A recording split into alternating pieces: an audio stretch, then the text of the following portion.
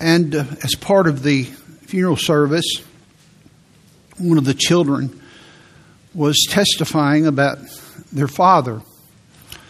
And I had known the father pretty well. He had often said, when I die, I want you to do my funeral. He had visited the church here on a number of occasions. The week, I think about 10 days before my mom had passed, in fact, it was the last time I'd taken my mom out to eat. I had seen him and his daughter out to eat and took my mom over there to see him. And he told his daughter, he said, now this is Rick. And he said, now you make sure that he does my funeral. I had known him for over 50 years. My parents had known him even longer. And so there in the cemetery that day at his funeral, his son began to share about his father and about his occupation, what he did. And I did not know what he did. I thought I did. But he held a very prestigious position. And then the boy began to share how generous his father had been. Well, I knew that. His dad was a very generous man.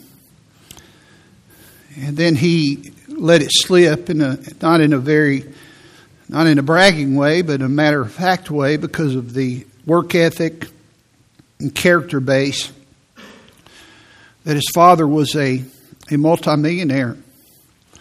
I never knew any of that. You would never have known it by the way that he dressed, by the things that he drove. At best, you would have thought he was, at best maybe upper middle class or something like that. But no way that he would have been a multimillionaire. It was a surprise to me, but it was a good surprise. An even greater surprise is what I want to talk to you about this morning, about the person, the life, and the work of the Lord Jesus Christ. Not only the way he lived, but the way that he died, and that he secured our redemption, our salvation, when he died on the cross. The Bible says in 2 Corinthians chapter 8 and verse 9, "For you know the grace of our Lord Jesus Christ," and watch this, "that though he was rich," nobody was richer than Jesus, "that though he was rich, yet for your sakes, when he came to earth, he became poor, that ye through his poverty, when he came to earth, might be rich." Now this is marvelous, but it's also mysterious. This level of love, this grace, this mystery. Last week I talked to you about the wonder of God, about the marvel about God, about the mystery of God. And today we want to go into the mystery of the cross, the most mysterious part about the cross. In Matthew chapter 27, notice in verse 45, Matthew 27:45. "Now from the 6th hour there was darkness over all the land until the 9th hour. And about the 9th hour Jesus cried with a loud voice, saying, Eli, Eli, lama sabachthani. That is to say, my God, why hast thou forsaken me? Some of them that stood there when they heard that said, This man calleth for Elias or Elijah. And straightway one of them ran and took a sponge and filled it with vinegar and put it on a reed and gave him to drink. The rest said, Let be, let us see whether Elias will come to save him. I want to give you the big idea, the thrust of what I want to build my message around this morning, and it's this: that within the mystery of Calvary, God did his greatest work on our behalf. Within the mystery of Calvary, because this is a mystery. There are mysteries here. Within the mystery of Calvary, God did His greatest work on our behalf. Last week we looked just a little bit at the darkness. Notice in verse 45, now from the 6th hour there was darkness over all the land until the 9th hour. This was a supernatural darkness. This was a miracle. Some people believe, in fact it was recorded, that it was not just regional darkness over Jerusalem or over Israel, but it was worldwide darkness because of the event, what was occurring here, redemption. This darkness is a mystery because of the power and the purpose of God, but it also represents what Jesus did for us, and it's a mystery that will go on into eternity, that we will never figure out. Even into heaven, it will still be a mystery to us. And don't let that word scare you. You only worship that which is greater than you. The moment you figure it out, it loses its wonder. And God is mysterious. His work on the cross was a mystery. And so I want to give you the first portion of the outline, which comes from the text here. First of all, the mystery of separation. The mystery of separation. There's a word here in the text that has just grabbed my heart for these months that I have been baptized here in the text. The mystery of separation.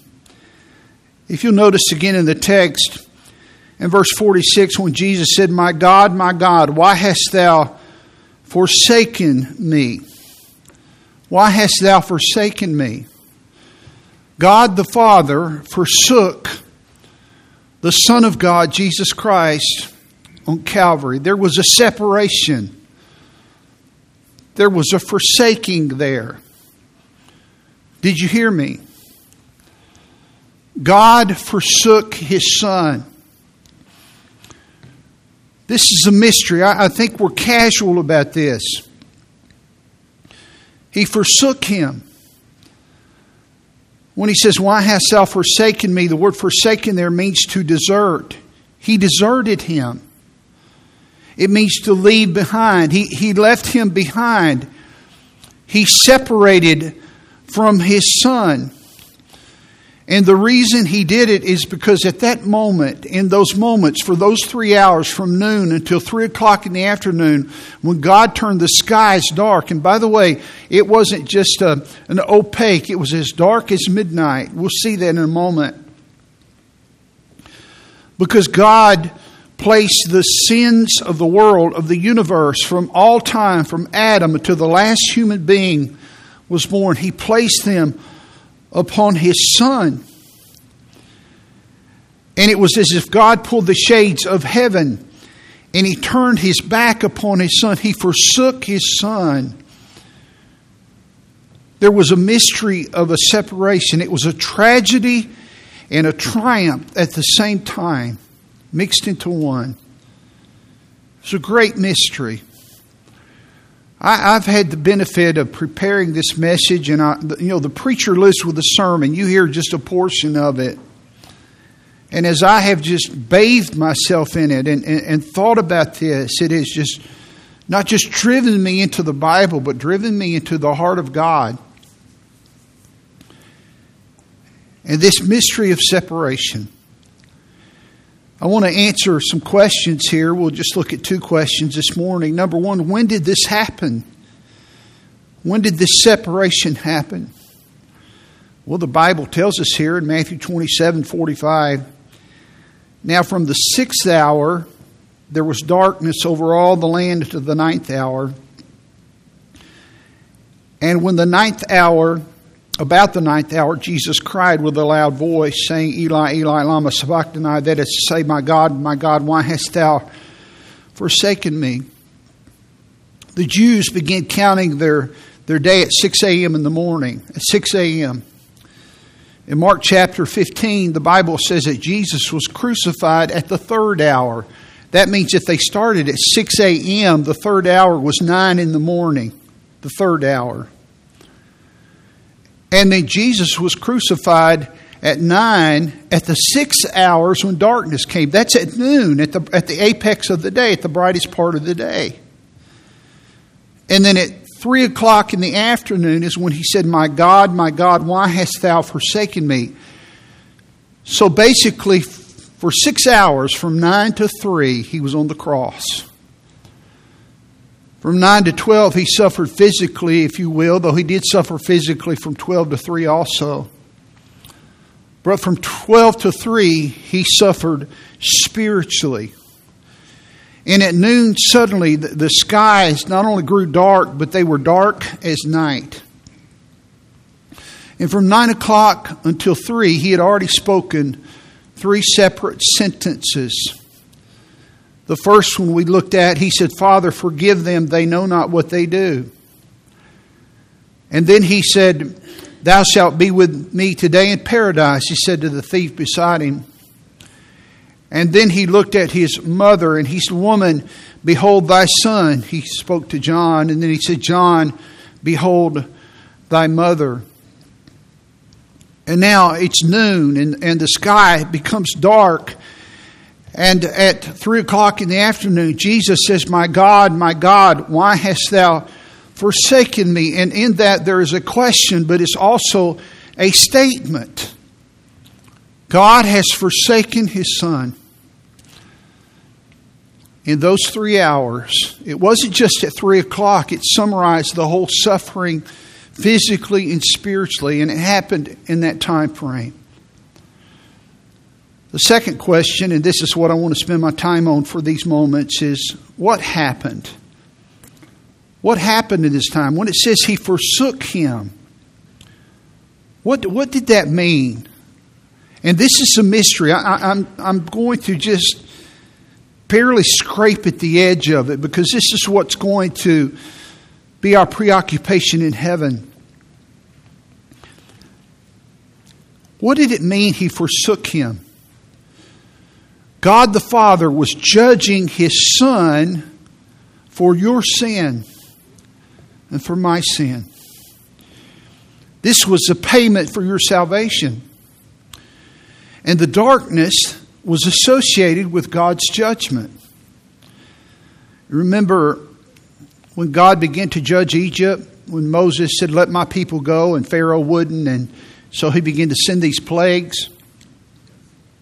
And finally, the 10th plague was when the taking of the firstborn, and that was the one where Pharaoh said, okay, you can let them go. I've had enough.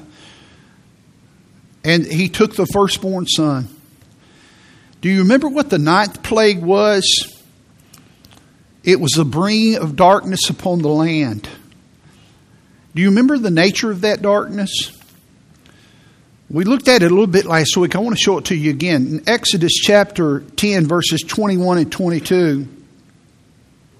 And the Lord said unto Moses, stretch out thine hand toward heaven, that there may be darkness over the land of Egypt. This was just regional darkness for Egypt, because the Israelites had light in their homes. But look at this, even darkness which may be felt. Darkness which may be felt.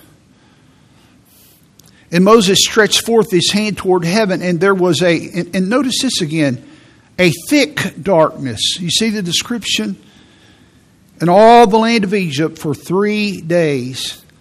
A darkness which you can feel. A thick darkness. Now, darkness is inanimate, but it's associated with the kingdom of darkness, which is Satan. This is a different kind of darkness. This is a judgment darkness. I told you last week we get this expression, it's dark as an Egyptian midnight, from this passage. Now, I don't think literally you could feel the darkness. It's a metaphor, but it was a darkness like no other. This was a darkness at the cross like this. What was the judgment on the cross? Was God judging the people because they had crucified his son? Was he judging them because he had butchered his son? No. He was judging his son. Listen, he was judging his son for the sins of the people. He was not judging the people. He was judging His Son. And it was such an ugly thing. It was such a personal thing. It was, as it were, this is the mystery of the separation. This is the mystery of the forsaking. And I'm going to frustrate myself. I've tried to put this as well as I can, and it's frustrating. As He put this darkness so that we could not even see this. And God turned His back upon His Son. And when Jesus was hanging there from noon until 3, He did not become a sinner because He never sinned. But listen, He became legally guilty, and He bore your sins and the penalty of your sin, which was separation from God, which is death. The wages of sin is death. That's separation. The word death means separation. It doesn't mean cessation. It means separation. When you die, you go to a funeral, the body is separated from the spirit and the soul. That's physical death. Spiritual death is when, eternal death is when the body, soul, and spirit are separated from God eternally. When Jesus died on the cross, He died physically, but He also died spiritually for your sins and for my sins and for the sins of the entire world. Now here's what I want you to do. Because usually we think about Jesus dying for sins, but we don't personalize it. Right where you sit today, I want you to think about your sins. And just for a moment, I want you to think about the worst thing that you've ever done. Just for a moment. And I want you to think about the worst place that you have ever been. And Jesus died for that and every other thing you've ever done. In the darkness. When God turned His back upon His Son and He was paying for your sin, and God was judging Him guilty. Not just for the sins of the world, but for you. You see, it's a mystery, but there's enough for us to see there where I can know that He died for me. He bore the sins and He became guilty. He took the sins of the fornicator and the adulterer and the sodomite and the child abuser and the thief and the liar and the pornographer and the drug trafficker and the cartel. And you can think of every sin that you can imagine. Jesus bore every sin, every type of sin for every person in those moments in the darkness.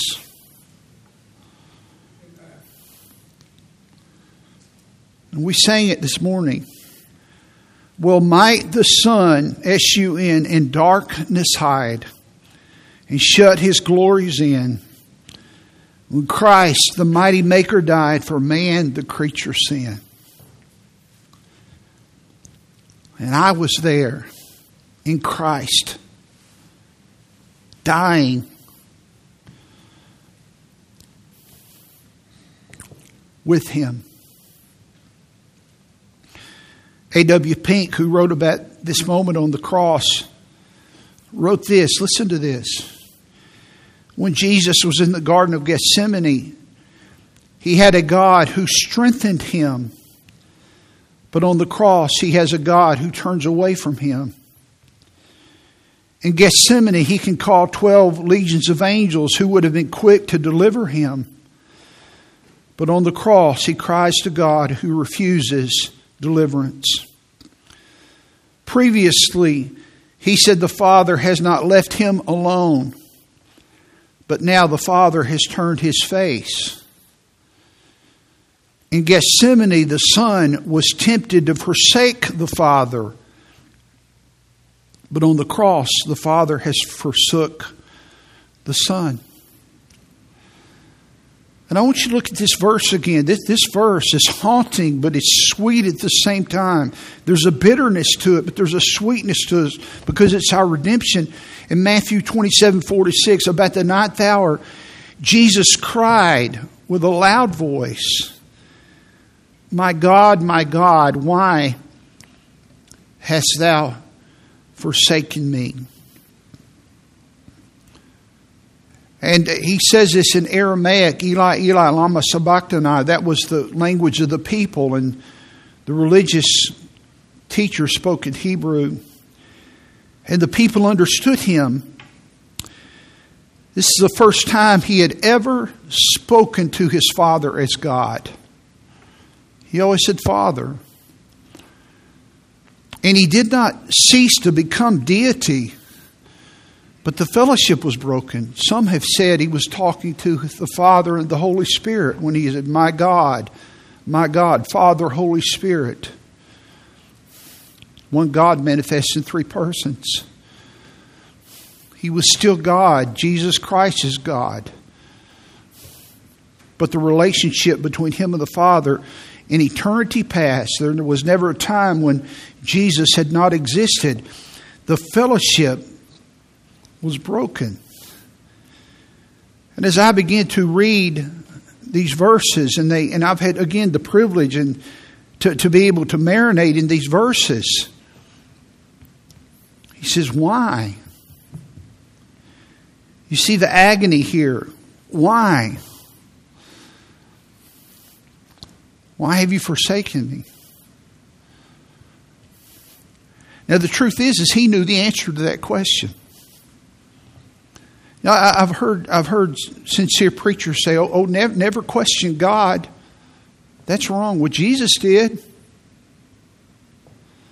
I've been reading in Psalms in recent weeks where David did. God, where are you? God, where are you? And Jesus did. And he knew the answer. Because when you feel forsaken, it's a lonely thing. And the Bible says he cried this. He didn't whisper this. He said, my God, why hast thou forsaken? He said it with a loud voice. The word loud there in the Greek language is the word mega. With a mega voice, a strong voice, an exceedingly loud voice, has the idea of Jesus screaming this. I don't think he said the other three sayings that we've already covered. I don't think he screamed those. But he was in agony of soul. God, why? I'm forsaken. Now, he knew why. We'll cover this, Lord willing, next week in greater detail. A little more different aspect of the mystery, but with a loud voice, just the agony of it. Again, the word forsaken means to abandon, to desert, to leave behind. The aloneness, being the brunt of the wrath and the judgment of your holy Father. And by the way, the Father was suffering. He was not gloating. Because both of them chose to suffer this together. And this was a cup in Gethsemane that he said, Father, could I bypass that? Now here's what's interesting. When Jesus said, my God, why hast thou forsaken me? He borrowed these words from David. When King Saul was trying to take David's life, and David was on the run from Saul, and David said, I've done nothing but good to you. Why are you doing this to me? And I want you to turn to Psalm 22. I ask you to look there. Look at Psalm 22 if you would. Because Jesus identifies with David in his isolation, in his rejection, in his being forsaken. In Psalm 22 and verse 1, notice what David says. And Jesus quotes him literally. But this is David talking. My God, why hast thou forsaken me? Why art thou so far? And this is how the Lord Jesus felt on the cross. So far from helping me and from the words of my roaring. Oh my God, I cry in the daytime, but thou hearest not. And in the night season, and I am not silent. He was lonely. He was running from cave to cave. Saul was trying to kill him. God, please help me. I feel forsaken. We find the answer why God forsook Jesus in verse 3 of Psalm 22. But thou art holy. God forsook Jesus because in those moments from noon till 3, the Father was holy, but the Lord Jesus was holy, but He had the nature of a man physically, but not the sin nature. And He willingly took on the punishment for our sins. And the Father had to turn His back upon us as we were found in Christ at that moment. But thou art holy. And then notice David's plea, and we see this in the heart of Jesus on the cross. That's what I want you to see how Jesus felt. O thou that inhabitest the praises of Israel's. Our fathers trusted in thee. They trusted, and thou didst deliver them. They cried unto thee, and were delivered. They trusted in thee, and were not confounded. But I am a worm, and no man, a reproach of men, and despise of the people. All they that see me laugh me to scorn. You see the people at the foot of the cross here. They shoot out the lip. They shake the head, saying, He trusted on the Lord that He would deliver him. Let Him deliver him, seeing He delighted in him. Move down to verse 11. Notice the plea of David, and this is a plea of Jesus too. Be not far from me, for trouble is near. For there is none to help. You see the loneliness, isolation, being forsaken. Notice now, here's the emotional distress. Many bulls have compassed me. Strong bulls of Bashan.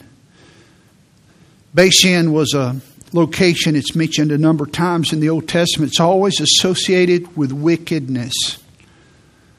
I believe these bulls of Bashan, these strong bulls of Bashan were demonic spirits. I don't believe they were literal animals around the cross. There could have been, but I believe these strong bulls of Bashan have beset him around, gaping upon me with their mouths as a ravening and a roaring lion. I think they were mocking the Lord. Remember when Elisha prayed and asked God to open the eyes of His servant so he could see the angels? There are unseen spirits around us. They were mocking the Lord Jesus, this emotional torture that He went through. Then you see the physical torture. I am poured out like water. By the way, this is parallel with David. All my bones are out of joint. Of course, not one of Jesus' bones was broken. Some believe that when they dropped the cross in, that His bones were locked out of joint. Now, look at this. My heart is like wax. It is melted in the midst of my bowels. You know, many Bible teachers, and I count myself among them, believe that when Jesus died, He died of a broken heart. I don't mean that emotionally, but physically. Your heart is surrounded by a sac. It functions like a shock absorber. It's called your pericardium. And it has a liquid, like a watery substance, a milky white substance. In John chapter 19, when the soldiers came to break Jesus' legs, they broke the other thief's legs, so they couldn't lift up and breathe. They were asphyxiated. That's how they died. He had already died. And they stuck a spear in His side. And the Bible says, out came blood and water.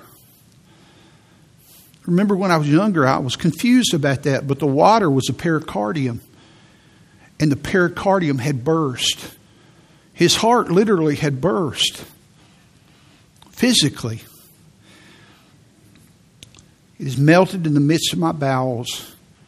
My strength is dried up like a potsherd, a clay pot, a dry, dusty pot in the Mideast.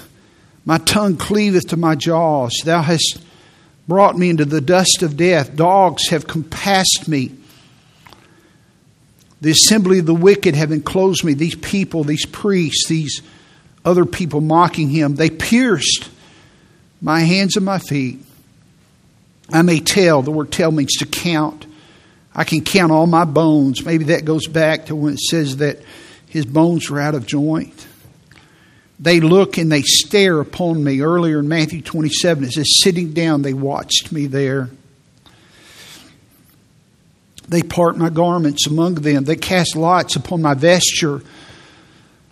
But be not thou far from me, O Lord. Notice this plea. Look at this plea. Even in the suffering, even in the isolation. I wrote a letter to someone recently that was going through depression recently. And I said, look, there's hope. When you lose hope and you feel like it's not going to get better, I said, it gets better. But even when you're depressed, you're hoping it'll get better. And boy, he's in the middle of the being forsaken. David is, and the Lord Jesus is suffering there. But be not thou far from me, O Lord. O my strength, haste thee to help me. And listen, in the mystery of this separation of the Father turning his back upon his Son, he's suffering your hell, your death, your separation for an eternity. From 12 to 3, in 3 hours, he compacted an eternal payment. Now, how can Jesus pay for an eternal hell? People ask that question. Well, if he died for all of my sins, and he died for how can he do that on the cross? Because he was an eternal God. And only an eternal being can pay an eternal penalty. And the Lord Jesus Christ compacted an eternity of payment in that time. And God the Father transferred all of our sins upon the Lord Jesus Christ. And he paid your penalty. Hell is isolation. That was on the cross. Hell is darkness. That's at the cross. Hell is torment. That's at the cross. Hell is separation from God. All of that is at the cross. And Jesus he was being forsaken by God so that you will never have to be forsaken by God. Never. Never. Even when you can't see your way clear. He died for you and he was forsaken by his Father so that he will never leave you or forsake you. I love these verses. Isaiah chapter 53 verses 4 through 6. Surely, and this is speaking of the Lord Jesus, he hath borne the word borne means to carry, our griefs. Our griefs. And he carried them in the darkness. Our sorrows. Last Sunday we sang that song. Brother Daniel led us in. Oh, how marvelous, oh, how wonderful is my Savior's love to me. But one of the verses says, he took my sins and my sorrows and he made them his very own. I remember 10, 12, 13 years ago, I was going through this heaviness in my life. I didn't know what it was. And this time of depression that I didn't understand it. I had always been light and easy and just the sickness in my life. And I'd gone through a period of loss with my father and some friends, and I don't want to go into it right now, but But I came across this verse that He not only carried my sins, but He carried my sorrows. You say, how did He do that? Because, listen, when Jesus died, He experienced being forsaken. He experienced the loss of the affection of His Father. He carried our sorrows. And yet we did esteem Him stricken, smitten of God, and afflicted. But He was wounded for, the word for is a substitutionary word, our. And I keep emphasizing the word our transgressions. That's an intentional sin. He was bruised for our iniquities. The chastisement of our peace was upon Him. And with His stripes, being beaten, crucified, we are healed. There is physical healing in the atonement. One day it'll be permanent. But there's a spiritual healing. You don't have to be a victim. Maybe your dad was not a good dad. You don't have to be a victim all your life. Maybe you haven't got the best deal everywhere. You don't have to be a victim. With His stripes we are healed. That's what the cross is about. All we like sheep have gone astray. Sheep are dumb animals. They get misled easy. We have turned everyone to his own way. That means selfishness, my way. I'm going to do what I want to do. But in spite of my stupidity like a sheep, and in spite of my selfishness, doing my own way, the Lord laid upon Jesus the iniquity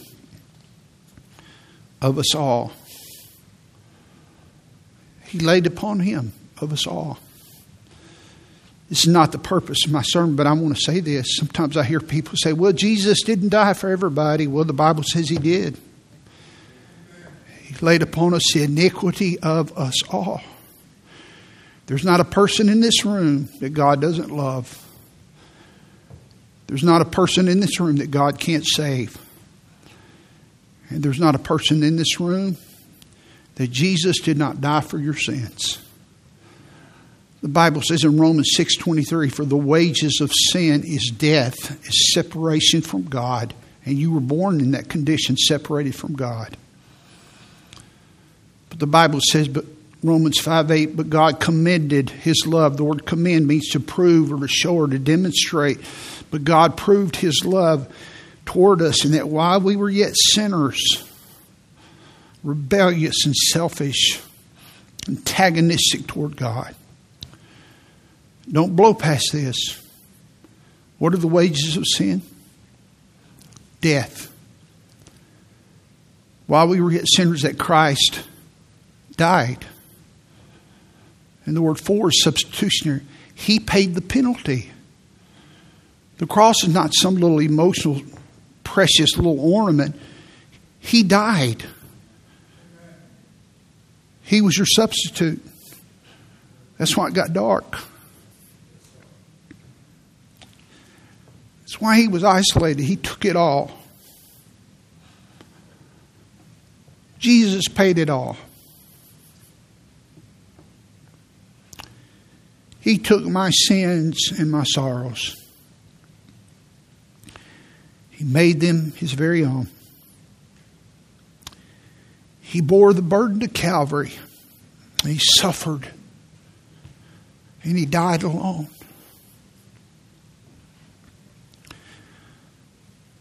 You know, today's Father's Day. What your sons, your daughters need more than anything is a Christian daddy. They need a saved daddy. My precious daddy. I was talking to some teachers on Tuesday. They asked me to come talk to them. Retired teachers, public school teachers, and I went there and met with them. I talked to him about my parents. My daddy got a football scholarship. He stayed about 6 weeks and realized that he loved football and didn't like school. That's all the school he had after high school. Mom finished high school. I remember when I was 9th and 10th grade, her walking out the door over there on Marguerite Drive, 2 streets away from Butler High School, with these books about 6 or 7 o'clock at night. It's, Mama, where are you going? She said, I'm going to school over here at UAH. Are you going to school? She said, yeah. And you know, when you're younger, you can't put these things together. But she always wanted to go to school.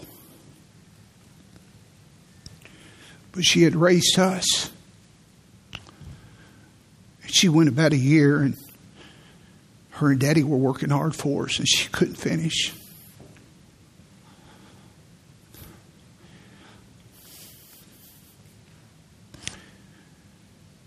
And we had a very simple home, and we had a very simple life. But my mama and my daddy were Christians. And they loved the Lord.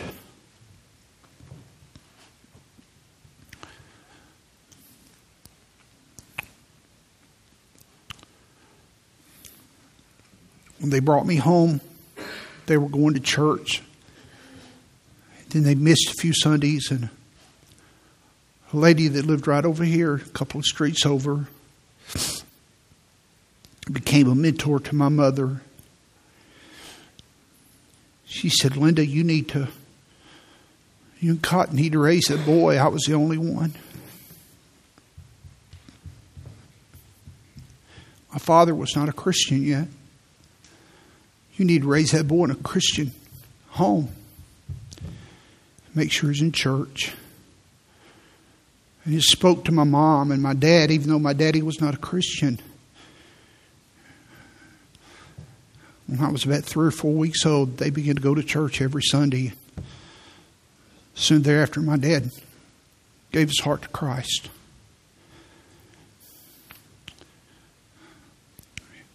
And he changed the trajectory of my life. And my brother's kids. And my sister's kids. And my kids.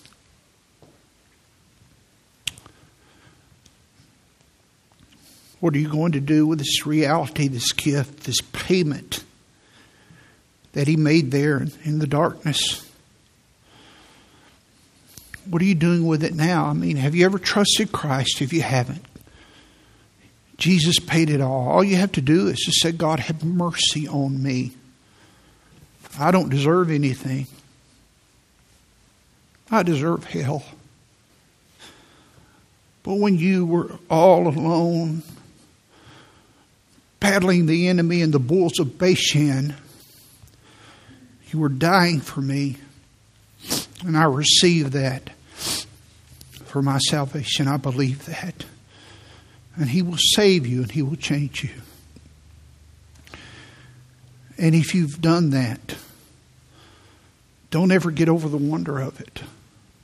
Don't ever get over the wonder of it.